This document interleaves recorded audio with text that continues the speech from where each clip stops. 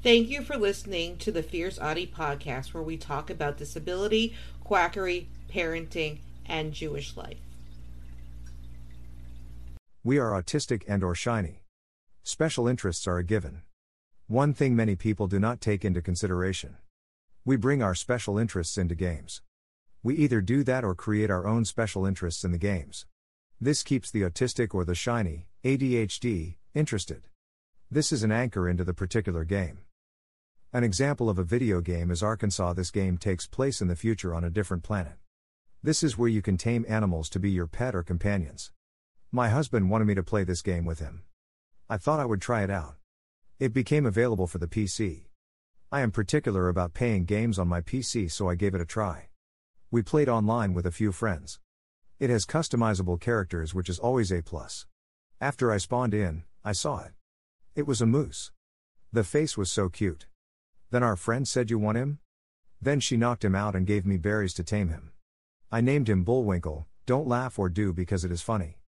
Then I was able to catch a female moose and name her Natasha. Anyone who knows the Rocky and Bullwinkle show from long ago will catch the reference. Then I had the chance to breed them and raise a baby moose. This first time Natasha had twins. But before that, my husband caught a blue moose and named him Blueberry. Easy to get hooked when you have a special interest within the game. We also play a lot of tabletop games.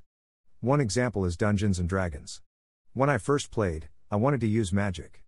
My way of taking back control after being raised by narcissists. It was a coping mechanism. I always played an elf wizard. Then after playing the game for a while, I discovered fired spells. I loved how much damage they caused and how valuable they are. This is especially true when your husband's character angers two orcs who have a sword that he wants, and he planned me as a trap without telling me. After this, I always have to play pyromancers, fire spellcaster. Special interests in games are a great tool for kids too. My 9-year-old son recently started playing Dungeons & Dragons.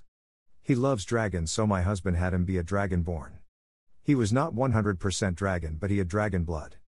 He is very good at sound effects. When we were playing a game, he was able to growl and grunt. My character was the only one who understood him. It was almost like R2-D2 and C3PO. This should help draw on autistics in different games. Remember to allow special interests in the games. It will be a better experience for everyone. Don't forget to subscribe or follow on Spotify, Apple Podcasts, Facebook, Twitter, YouTube, and Instagram. Keep on speaking your truth and never let your flame burn out. Thank you for listening.